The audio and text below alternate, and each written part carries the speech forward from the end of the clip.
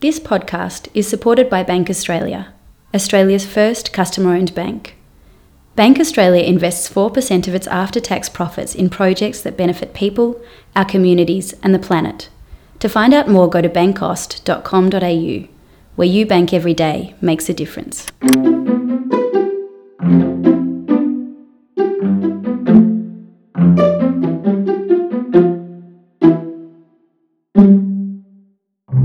I think one of the great things with poetry that is heightened and it is emotive is that it transcends the rigid political rhetoric that you often find. If you're going to make the choice to write nonfiction and especially kind of memoir-based stuff, you're making the committed choice that you're going to say everything. Hi, I'm Diane Cotter from Dumbo Feather magazine, and you're listening to the Dumbo Feather podcast, a monthly series where we chat with inspiring, thought-provoking guests who are doing their bit to make the world better. This month, we're bringing you two conversations from this time last year, when we parked the Dumbo Feather caravan up at Federation Square and chatted with writers from the Melbourne Writers' Festival. First up is British poet and educator Anthony Anaxagorou, a man who thinks deeply about the power of each word he uses and the importance of being vulnerable. Then we have Neil Strauss, New York Times bestselling author of The Game, a book on pickup artistry with tactics that don't sit well with us, but which led him to some pretty big realisations about himself and what makes a healthy relationship. Here's Anthony. He's speaking with our editor Nathan Scalaro before a small audience in the caravan. And just a heads up, these conversations were recorded in the middle of Melbourne City, so there's a bit more background noise than usual. Sorry for that.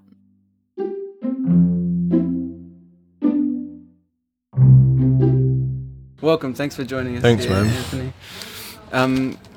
Such an interesting career you've had so far, and I wanted you to start by giving us some context around when you first discovered spoken word poetry, which is your medium and your tool, and when you discovered it as a tool for change as well, because you're using it to have an impact in the world. Well, that's the idea, yeah. So I didn't actually know you could write kind of free verse poetry up until I was about 27, 28. So I was under the assumption that poetry had to rhyme, and that it had to be in very kind of strict form. And if it wasn't doing that, it was rap or kind of something, songwriting, lyrical writing, things like this. So when I kind of discovered books, I think obviously I was maybe in my early 20s, and I stumbled across Rumi and Khalil Gibran's The Prophet. I think they're one of the two, Rumi and Khalil Gibran's the third biggest selling book in the English language after the Bible and Shakespeare. Wow. So he goes through all the different aspects of the human condition and encapsulates them in this real poetic, like real poetic form. And it's very accessible, it's very rich, and it's almost timeless. Like he wrote that in the 1930s because he was a Christian from Lebanon that went to America, and he wrote it there. So yeah, that's a really popular book. So I read that and I was like, wow, this is absolutely amazing. And hip hop was becoming more and more commercial. Ja Rule started singing Things Were Just Getting Bad on the hip hop. And it was becoming more misogynistic, more homophobic, more like the bravado that was kind of jingles. I was just like, I can't do this anymore, I'm too old. So had you been engaging in hip hop and rap? Yeah, so yeah, from the age of maybe 12 to 18, 19. You were? Yeah, and folk as well. My parents did like Fleetwood Mac, Simon and Garfunkel. Like there was a lot of that going, the reggae music going around the house. So I'm from North London originally. I was born and raised there. My parents are from Cyprus. My grandparents migrated to London when Cyprus was still a British colony in 1957. So I kind of went through the roads with that, and then when I started to find this kind of writing, Pablo Neruda, Octavio Paz, Federico Lorca, like the Spanish surrealists, I became really excited by that style of writing because I couldn't understand it, and it was massively surreal, and it was like, you know, you've just done a bag of drugs and you're reading something and nothing really makes any sense, but it kind of does at the same time.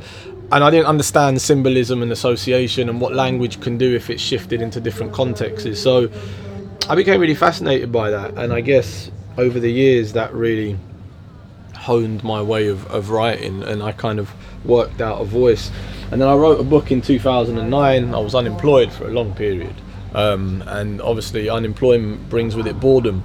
So the only way to really keep myself entertained was to write about how bored and how frustrating it is not being able to have a job, even if you're applying to work in a kitchen or a warehouse or whatever it might be. So I wrote that book there, got it printed with the money I was on the dole. So I got 500 printed up, and my girlfriend at the time was like, cool, you did a book, taking you a year, well done. Now how are you going to sell it? And I was like, this is true, I never really thought about this. And it, when no one knows who you are, no one's going to buy your book. So I just thought I could make a little website and people would just buy the book. But is it a book of poetry? It was a book of poetry and essays, short stories. All speaking and to this mundanity of what you're experiencing. It's called Card Not Accepted. I decided I need to maybe start going to open mic nights and reading them out. I was very shy. Didn't really know what performance meant. I always thought performance was a loud thing. You have to throw yourself around, become animated, raise your voice, sound persuasive.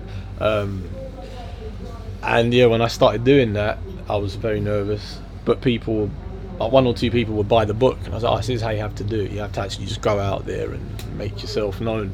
And from that point onwards, I just kept writing books. But the poems are written for spoken word or for... No, see, the thing is, I struggle with the differentiation between spoken word, which is a very new way of defining poetry, and poetry itself, traditionalist poetry, page poetry, whatever you want to stage, whatever you want to call it.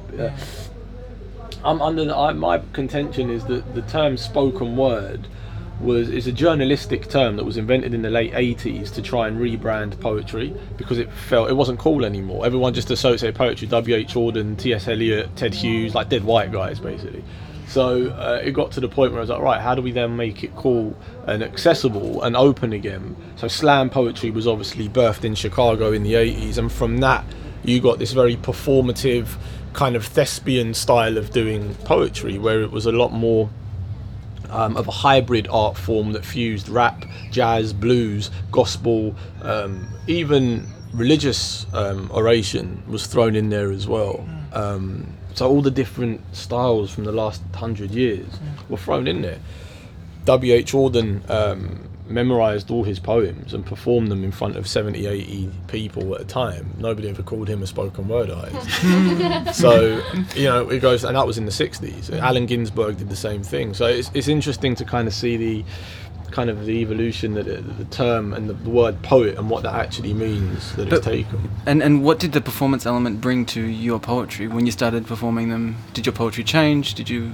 Yeah, for sure. Like you really connect with an audience. You realise that when you're performing, you only have one opportunity to galvanise and to connect with an audience. Whereas with a book, they can take it home and you can be abstract and you can be more dense because they can revisit. The idea of the revisit doesn't exist when it's a live performance. So you have to find a particular poetic that doesn't patronise the audience but doesn't challenge them too hard to the point where they don't want to work for the poem. So it's trying to find that middle ground. But I believe once they find a thread, people aren't stupid and they come to poetry wanting to be challenged. So once they find a thread and they can connect with, I guess, the context of the piece, they're willing to stay with it, providing it's accessible and they can see themselves in it. Tell us about some of the issues that you're exploring in your poetry. Well, these are, at the moment, I was pretty troubled as a kid, but I think who isn't, at the moment I'm cool. Like my life is fine. Like it's not problematic. I don't wake up to famine or I don't have RPGs in my face. My family are all here. The house is warm. There's food in the fridge. Like my reality is fine.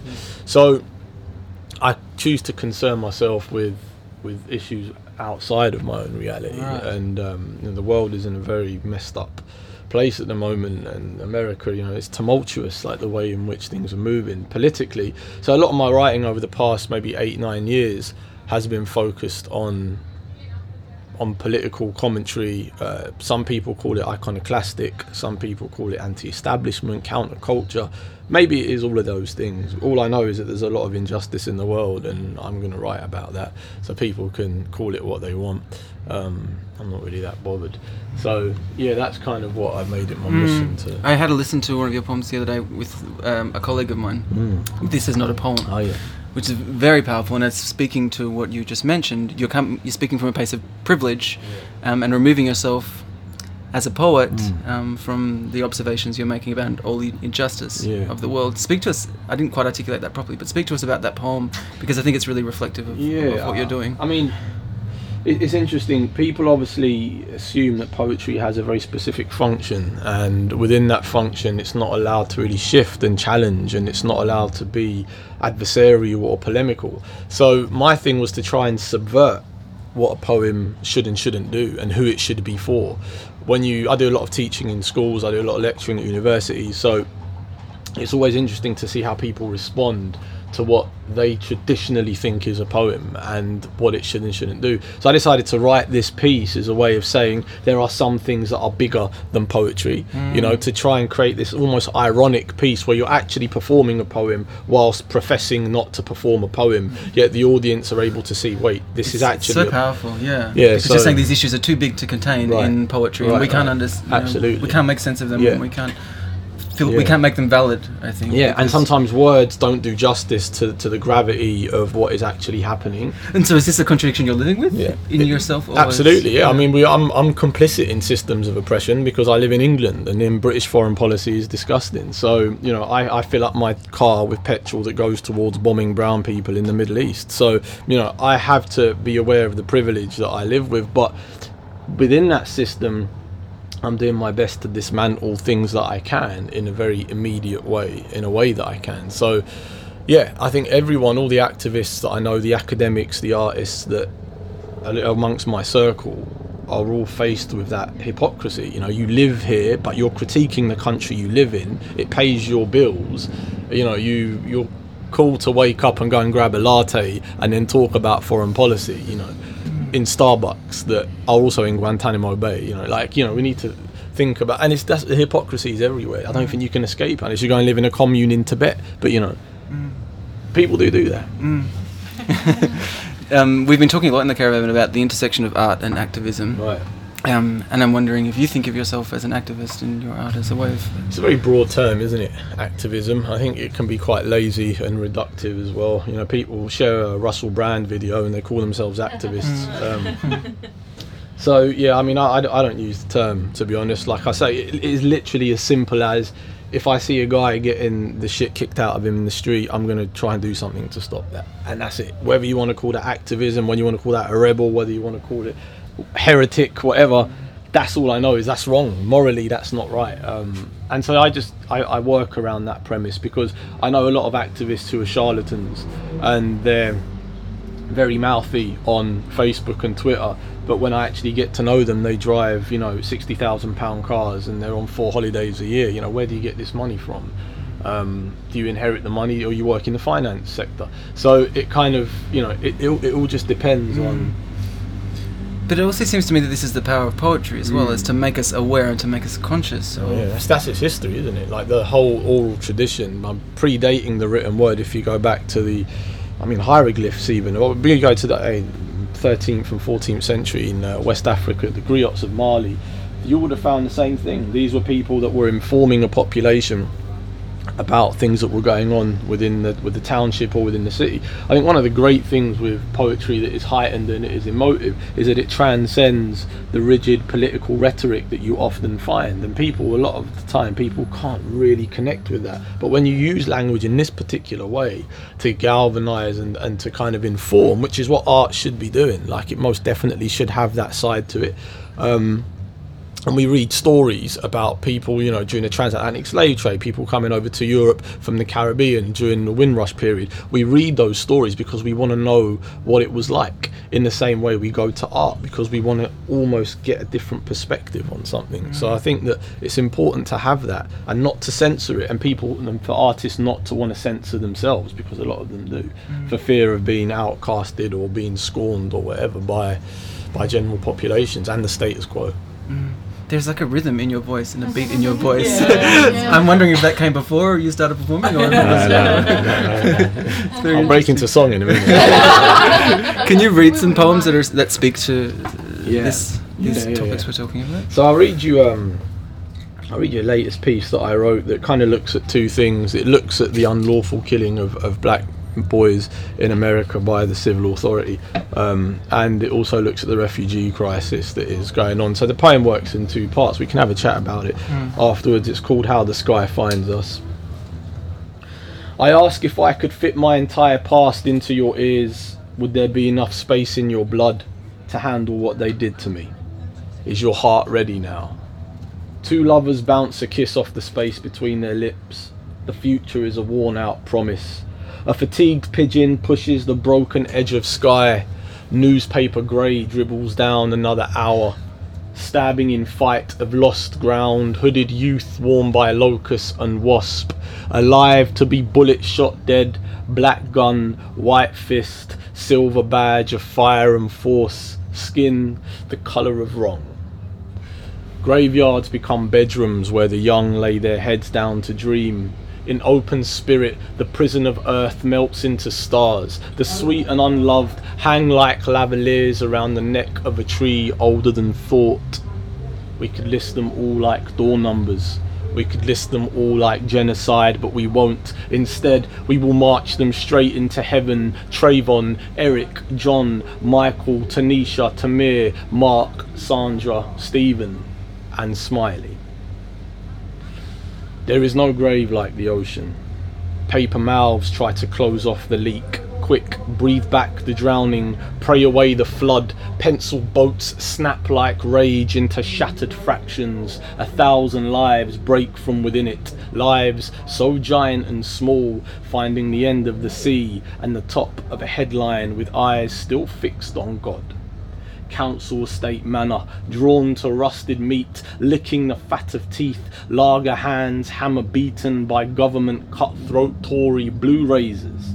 Tribal hate march the scum and slag, Union Jacks bursting open the air like death, hounding the royal sails of weddings and births. Blame the white collar of canard and fib, old boy body snatchers remain plenty. Obama, death. Cameron, death. Bush, death. Blair, death. The dying of life and survival of death. Sand graves fresh with innocence. Explosions at the door, in the garden, by the sink, and in the heart. Home is a body you bury. Home is a name you choke on. Arafat, Jamal, Samira, Mohammed, Mahmoud, Zainab, Ahmed, and Sahir. They kill all the flowers at once. All that beauty, all that brilliance, all that gone. Two lovers bounce a kiss off the space between their lips. The future waits as an unreported oil spill. War perverts the lights. They did it to her on a Sunday, in the brightness of her summer dress, hand to mouth, year to year. Only her suicide knew. A boat rocks still against the blue. A flame waves warm under a spoon. There's a solitary eagle cruising its altitude like a guard. Two lovers now contain rain, and the sky stays cluttered with gods.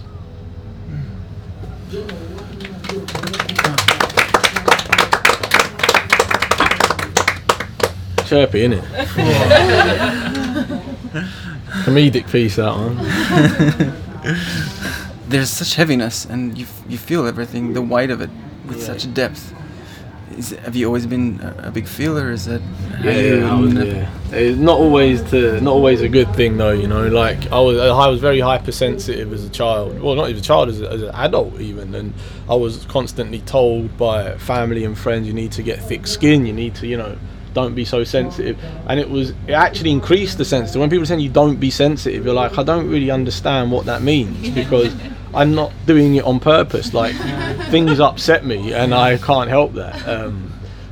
And yeah, just hearing stories would upset me, like, you know, someone getting mugged or someone getting stabbed. Like, I grew up in quite a strange part of North London, and there was fights. My friends were always getting in fights, and yeah, it just upset me. And I think about it for a long time, and I always wondered, why can he get over it really quickly, and I am 6 months later still thinking about the sound that knuckle made when it cracked his nose? Like, why am I still... And that kind of stuff I could never shift. And then when I met other artists, I was like, all right, cool, you're like this as well. Yeah, right. All right, let's hang out because we talk about our troubles. But then, sorry. It strikes me that everyone probably in this caravan has something to learn about your work and can probably practice writing poetry or writing story in a way that, I mean, I'm talking about you as a teacher as well, because what are you teaching people when you go out into universities and as an educator? Well, I think most importantly, to be vulnerable and not to be afraid of being vulnerable or to be sad or to connect yourself with something that is bigger than you and more important than you. I think we live in a post-capitalist age where we're taught we are the centre of everything, and the only thing we're really concerned about is ourselves, you know, our careers, our jobs, our friends, our family, our well-being, our peace of mind, which is fine. But there is a world out there that is so far removed from the latest iPhone, you know, or 4 holidays a year to the Bahamas, whatever it might be.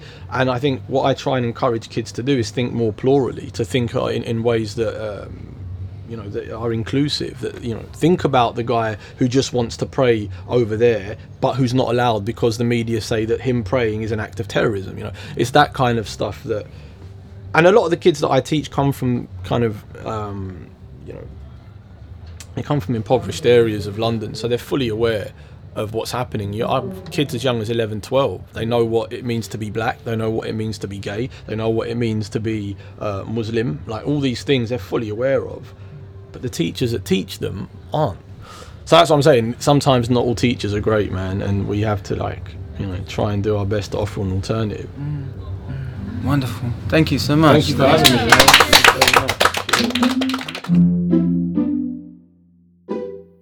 That was Anthony Anaxagorou in the Dumbo Feather Caravan for the Melbourne Writers' Festival. Get hold of his latest collection of poetry, Heterogeneous. Next up is Neil Strauss, chatting with Meliana Havea from Small Giants. So as I said, I'm a huge fan of your work, have shared both the game and the truth with many people. And I appreciate your honest and vulnerable, I think quite skillful writing style. I've heard you describe particularly the game and the truth as documentation of chapters in your life. And I'd like... Right. If we could start, just for those who might not have read the books, for you to describe those chapters in your own words. Yeah, and between them is also a book called Emergency. And so basically, like, I have a fun job that I kind of designed myself, which is I find something that's wrong or not working in my life, and I try to solve it. It's actually not even a book. Usually it's just something's wrong with me or my life or not working out, and I try to figure out, as anyone hopefully would, to find out someone must know more than me that can help me. And sometimes if the journey becomes really amazing or really bizarre or surreal, then I decide, okay, I'm going to dedicate myself to writing a book about this, because A, I get to solve the problem and make it my full-time job. Then B, if I solve it, I get to share the book with other people and it might speak to them. And so the game was the problem of loneliness and dating and social interaction and sex. And Emergency, I had a very passive, emotionally disconnected dad, so no one ever fathered me. So a lot of my books, there's always a father figure. It's not intentional in each book. There's mystery in the game. Then I did a book called Emergency, and looking at the state of the world, which is very scary, I thought, I'm just so dependent on a system to, you know, if the bank machine isn't working, I'm freaking out. I don't know what I'm going to do, or to deliver food to me and water. And what if that system breaks down, like we saw happen during Hurricane Katrina in the U.S. at least? Like, you didn't think you'd see bodies floating down the street in the States, and you didn't think you'd see that a government couldn't even, or supposedly this powerful government couldn't even just rescue its own people or save them from a disaster. And you know, in the way 9/11 changed the world, I thought I got to really learn how to take care of myself. And so Emergency was learning all those skills. And then the truth was, okay, I can date, I can take care of myself, but I really am hopeless at relationships. I mess them up, every one, and so that was just trying to figure out how to have a relationship. So that's the arc. But I think people put the game and the truth together because they're both about sexuality. But to me, I just see it as a journey to they're all pretty late in life. Like, emergency should have been like a Boy Scouts thing. The game should have been over with at like 20, you know, and maybe the truth, maybe 10 years ago or something, I should have figured out how to have a healthy relationship. So they're all, hopefully I live long so I can catch up. Well, it's interesting because your books kind of correlated quite well with the chapters in my own life. Oh, cool. And so in reading, when the game came out, I remember being on holidays with my brothers and actually quite a few of their friends, and they were all passing around the book. Right. And I was like, that sounds disgusting. I don't want to read that.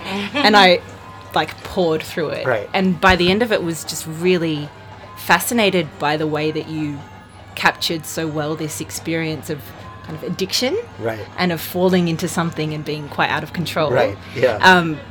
But then also the human psychology element Yeah. was so insightful. Yeah. I thought. And interestingly, 10 years later, when you've written The Truth, I've found myself and also the same people that were reading the game with me to be similarly interested in kind of uncovering that stuff. It's funny, even some of the pickup artists in the game read The Truth and like, oh man, I have the same sort of problems in relationships, and we have the same family dynamic of a kind of a overwhelming mother figure and absent, kind of emotionally absent father figure, and I found there was a commonality there, and they were struggling with the same stuff. In The Truth, Neil really explores his own family dynamics and the relationships that influence, I suppose, the person that you are today. Yeah. And in doing that, you're uncovering really uncomfortable truths, things that people don't want to talk about, particularly your parents. Yeah.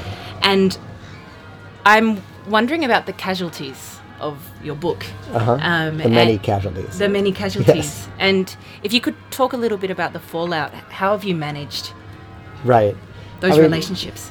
I just think, and again, maybe I'm naive in my own way, but I think if you have a loving, connecting relationship with someone, them telling their truth is okay. When I wrote the game, Mystery, who was the big pickup artist in that, I said, hey, I just want to let you know this book's coming out. It really shows everything. It shows the, suicide attempts and the depression, as well as the crazy wild times and the other ideas. And he said, I'm just flattered to be one of the flawed characters you write about.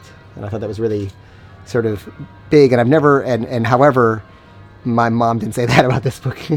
So for sure. I mean, I think as a writer, if you're going to make the choice to write nonfiction, and especially kind of memoir-based stuff, you're making the committed choice that you're going to say everything. And because if you hold back, you're robbing the reader of the experience, and you shouldn't be writing. And so I had discussions beforehand, and she did not want to be in the book. Like I gave her the option of changing. I could change her name and her identifying stuff so she could tell her friends I made it up. She didn't want me to do that, and neither did you have to tell your story. And so we don't have a relationship anymore. But if you read the book, I'm not sure if we had a relationship beforehand. I've never read anything quite so open. Right. And quite so, like I was saying before, I was kind of uncomfortable and cringing. Did he just write that? Oh my God, he wrote that, And I wonder where does that bravery come from to do that? So it's hard. The bravery is to say it to someone in person. It's easy to write it down, and because I'll write the book just assuming no one will see it. I just write the book and just get everything down there. I just assume I just tell myself no one's ever going to see this, and I kind of write everything, because if you start thinking about, this person's going to see it or that person's going to see it, or my parents, my wife, my children, whoever you might think, or whoever's opinion you're scared of, it's not going to help you be creative. It's going to restrict you, and creativity is about expansion and openness. And but I mean, you're a New York Times bestseller. Right. You can't really believe that nobody will see it. When you're writing it, I mean, you don't have those conversations when you're writing it. Yeah. It doesn't help you if it's good. Are people going to like it? Are people going to be upset by it? They don't help. There's a time for those conversations, but they're not in the creative phase of doing something. So for me, when I write a book, the first phase is just get it all out, get everything that happened out there. It doesn't have to be good, well crafted. It's just all in the book, and then somewhere in this mess of pages or this mess of a computer file, the book can be carved out of it, but at least it's all vomited out there. And then the second phase, so the first phase is just for me, I'm getting it all out there. The second phase is for the reader. The second pass through it, I'm thinking, okay, I'm interested in this, but is a reader going to be interested in this? So I'm going to cut this out. This part's boring. This part like isn't explained well. This part is, so the second thing, I'm trying to make it a good experience for a reader. My premise when I write something is always no one gives a fuck about me. No one cares about what I'm writing about. They have zero interest. But how can I make them interested? So I just assume that no one cares. I start my writing with the premise that no one cares. And how can I begin a story or pull you in, kind of like you were saying about the game. Not only did you care, but you did not care, but you didn't even like it. You know? Like, and then can I pull you through a story for however many pages, maybe 350 or 400 pages, and hopefully make you sad that it's over. You wanted to help men who had felt a similar way in the world, so it felt isolated and afraid of women, afraid of connection, rather. Do you have any hope for the truth? Are you hoping that... So my hope for it is that as someone... Two things. One is, as someone's reading my story, they start to unlock their own family of origin issues and start to realize, oh, I keep getting relationships with someone like this because this is my family pattern and background. Now that I can be aware of this, I can change it. So that's that. Maybe I'm becoming a better writer because the truth actually, I think, is becoming what I want it to be. I think the only sad thing to me about the truth is that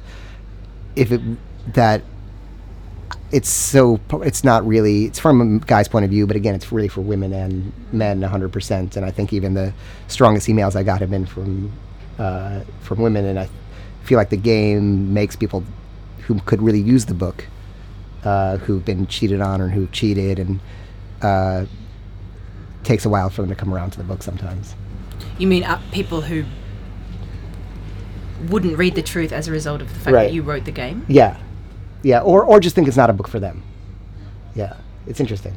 It's fascinating. Do you think that it makes them feel exposed? They feel vulnerable, and then they reading the book. Yeah. Well, you know what's funny is some people read. So it's crazy. Here's where it failed. I gave the truth to a couple friends who had similar relationship issues, highly enmeshed, and we can talk about what the word enmeshed means by a mother or their father. And they'd read it through and they'd be like, "Oh, it's so interesting what happened to you." And I'm like, "Wait, do you see any of yourself in that at all?" You know, and I gave it to someone else, one of my friends who's a mega successful best-selling author, does really, really well, but just is always in these bad relationships that he spends more time trying to get out of than he spent getting into it. You know, the people who can never break up, right? And they're apart and they're together again. You're like, really, like just draw the line and move on. Why can't you just like let each other go? You know? And he read it and he's like, oh, you got to take out all this, and everything he marked to take out were the exact things he needed to hear most. Yeah. Wow. It's hard. I think the challenge, so the game took probably like a year and a half to master the entire game. But to do the stuff in the truth, like it probably was like 5 years of research and writing. It's probably my longest gap between books because it's so hard to see yourself on that deep level. It's so easy to see what's wrong with everyone else, right? But it's so hard to see yourself on that deep level because we're so close to ourselves. It's so hard. Especially and we have so many defenses. So many defenses. And like I can spot them in a second. They're fun to do. Here's a good defense. Like for readers or if you're talking to a friend, my favorite defense is when someone it's called globalization, when someone generalizes. They're like, well, people always want to do this. Or they'll say you instead of I. They won't own something. You know, when you're like doing this and this, you know, they'll say you instead of I. So now that I've pointed out, watch when someone says we when they mean I, or you when they mean I. What do you think is the number one thing you need if you really want to change? What's that? Self-reflection. Self-reflection is good. It's something more important. More important than realistic self-reflection. Anyone? Suffering? Well, suffering helps. It's sad that we need suffering sometimes, but we really do. I think when someone's heart is broken, like now's the time. Get into therapy right now before you're not hurting. Do it while you're desperate for a change, but it's humility. You have to like, it's really hard to say like, oh, I'm living my life, this is not working out for me, but I still think somehow I'm right about anything, right? So it's like humility is like the total key. And that actually really came through in your story as well. You could see you being beaten with a humility stick. Right. Yeah. Where you first, in the sex addiction therapy, you were like, oh, this woman's an idiot. And by the end, you were like... Yeah. She like... I love you. Ripped my soul apart. Yeah, exactly. Yeah, I love you. Changed my world. The worst, it's tangent, but kind of related, is I write for Rolling Stone, so I interview a lot of rock stars, and smart people who become drug addicts are the hardest ones to work with because they're so smart they can sort of convince you and them that they're okay and rationalize everything in every way. Like, smart people should never, like, it is really hard to get a smart person to see that they're addicted and screwing their life up and need to go to rehab. And it's crazy. Yeah. I did a book with Dave Navarro called Don't Try This at Home, which I lived in his house for a year while I was addicted to heroin. And basically he would shoot up cocaine every 15 minutes and heroin every like 4 hours. It kind of created the right balance. Wow. And it's like smoking ibuprofen and Panadol. exactly. At the other hour, Yeah. good. Yeah. Totally fine. Or not. And it was he just would always rationalize. It was amazing. We had one section which we later took out of the book was how he's following the 12 steps perfectly while doing drugs. Yeah. Wow. But how do you find something to hang on to in that, right? So when you're in that journey and you're trying to uncover what's right for you, Right. and you're so lost, Yeah. and you don't know what the truth is, Right. how do you anchor yourself? Yeah. No, it's a good question. I mean, I think if you can find some experts or people you trust to sort of surrender yourself to, it's good. But if you're really talking about like change and transformation, I think a few good things. I love group therapy. It's more powerful, and statistically they've shown in studies it's better than one-on-one therapy. And the reason is because if you're talking to a therapist, you can just you can just disagree with them. But let's just say we're a group therapy group, all of us sitting on the couch here, and you're saying something, and all of us are pointing out this one thing about you. You kind of got to admit that it's right. So seeing yourself from so I think group therapy is great. I think doing an intensive, like weekend long or 5-day long workshops where you're really like getting really intimate with a group and tearing apart through your walls. There are a lot of good ones. And what do you think the role of storytelling is in emotional healing? Because something that struck me when you were talking before about this kind of compulsion to tell these truths, even though there were many casualties, I wonder whether the compulsion to tell your story is part of the healing. Is that something that you think? Something that you think? Yeah, I think it's good to tell and it's good to share your story because then you're not locked into this secret thing I'm burdened with. And then also hearing other people's stories and seeing, oh, this is sort of a human thing and I'm not alone with it. I think that's part of the storytelling thing. And the other part is a good listener or a good coach or a good therapist is almost like a literary critic of your story. Either they'll point to my favorite thing is if someone's telling you something, there's an inconsistency in it, you can dive in and find out what the false belief or the screwed up thinking is, or starting to see a pattern either in someone's life or in their childhood where you can learn something. So it's no one's made that. No, it's a good observation. It really is about storytelling and story listening. Yeah. Like a lot of people, I don't know if it's an American thing also here, a lot of people want to be a coach to help other people. I think people want to help other people, that's a good thing. But the real skill is listening. So true. And so, now that you're a bit of an expert in love, what can you... and relationships. Right. What can I tell? Yes. I mean, I'll tell you the one thing I learned, and then if there's a question, maybe we can all together as a team help with the question. But I'll tell you the one thing I learned that was kind of which was surprising to me, which was that the success of the relationship has nothing to do with the other person, and it has nothing to do with the relationship. It's only about me, and it's only about the way I'm relating to the other person. I mean, obviously the other person's involved, but I mean, the success of it is about you and who you are and how you see things and how you choose to relate to them. And that's where the success kind of lies. And the success can be as I going through this growing journey and learning about myself, I see this isn't right for me, or we get to connect. But I find if there's a problem, again, with the exception of if you're being physically or emotionally abused, in which case just get out. But in a relationship, if you start to shift and change, the relationship will change, and often that person it becomes a new relationship. And most of the things in relationships are that when people are complaining about their partners, they're seeing like a skewed reality through their own filter. It's probably not objectively what's going on. It's just so interesting. And whenever someone complains, people meet each other at the same level of emotional maturity. It's not like, oh, I'm so great, and this person's such an idiot, and I'm dating this idiot and this jerk. It's like, dude, you chose him, so you're equally screwed up, just right there. Or her, yeah. So we can connect with anyone with the right perspective? Well, the answer is here's what I think. I think when you know, because you might see someone you're really attracted to, right? And but then there's no chemistry, right? And it doesn't work out, even though maybe to the eye told you or on paper they were good. Here's what I believe, and it's kind of heavy to throw out right away, but I think that the template for your love relationships is set up in childhood. And you're looking for someone, often they're complementary to your childhood woundings, and you're looking for, there's an exercise, and I wish I knew it by heart because we could actually do it together. You're looking for what was it that I needed as a child?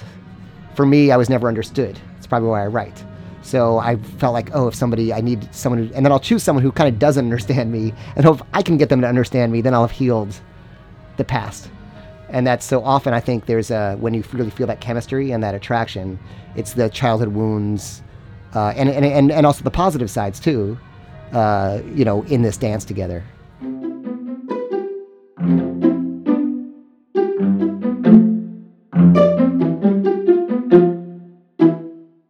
Thanks for joining us for the Dumbo Feather podcast. This edited conversation from our Caravan Conversations at Melbourne Writers Festival was produced by Beth Gibson and Nathan Scalaro. The music you hear is by Dennis Liu. Stay tuned for next month's conversation, or hear it first by subscribing to the Dumbo Feather podcast on your favourite pod channel. In the meantime, for more conversations with extraordinary people, subscribe to Dumbo Feather magazine at dumbofeather.com. We deliver worldwide.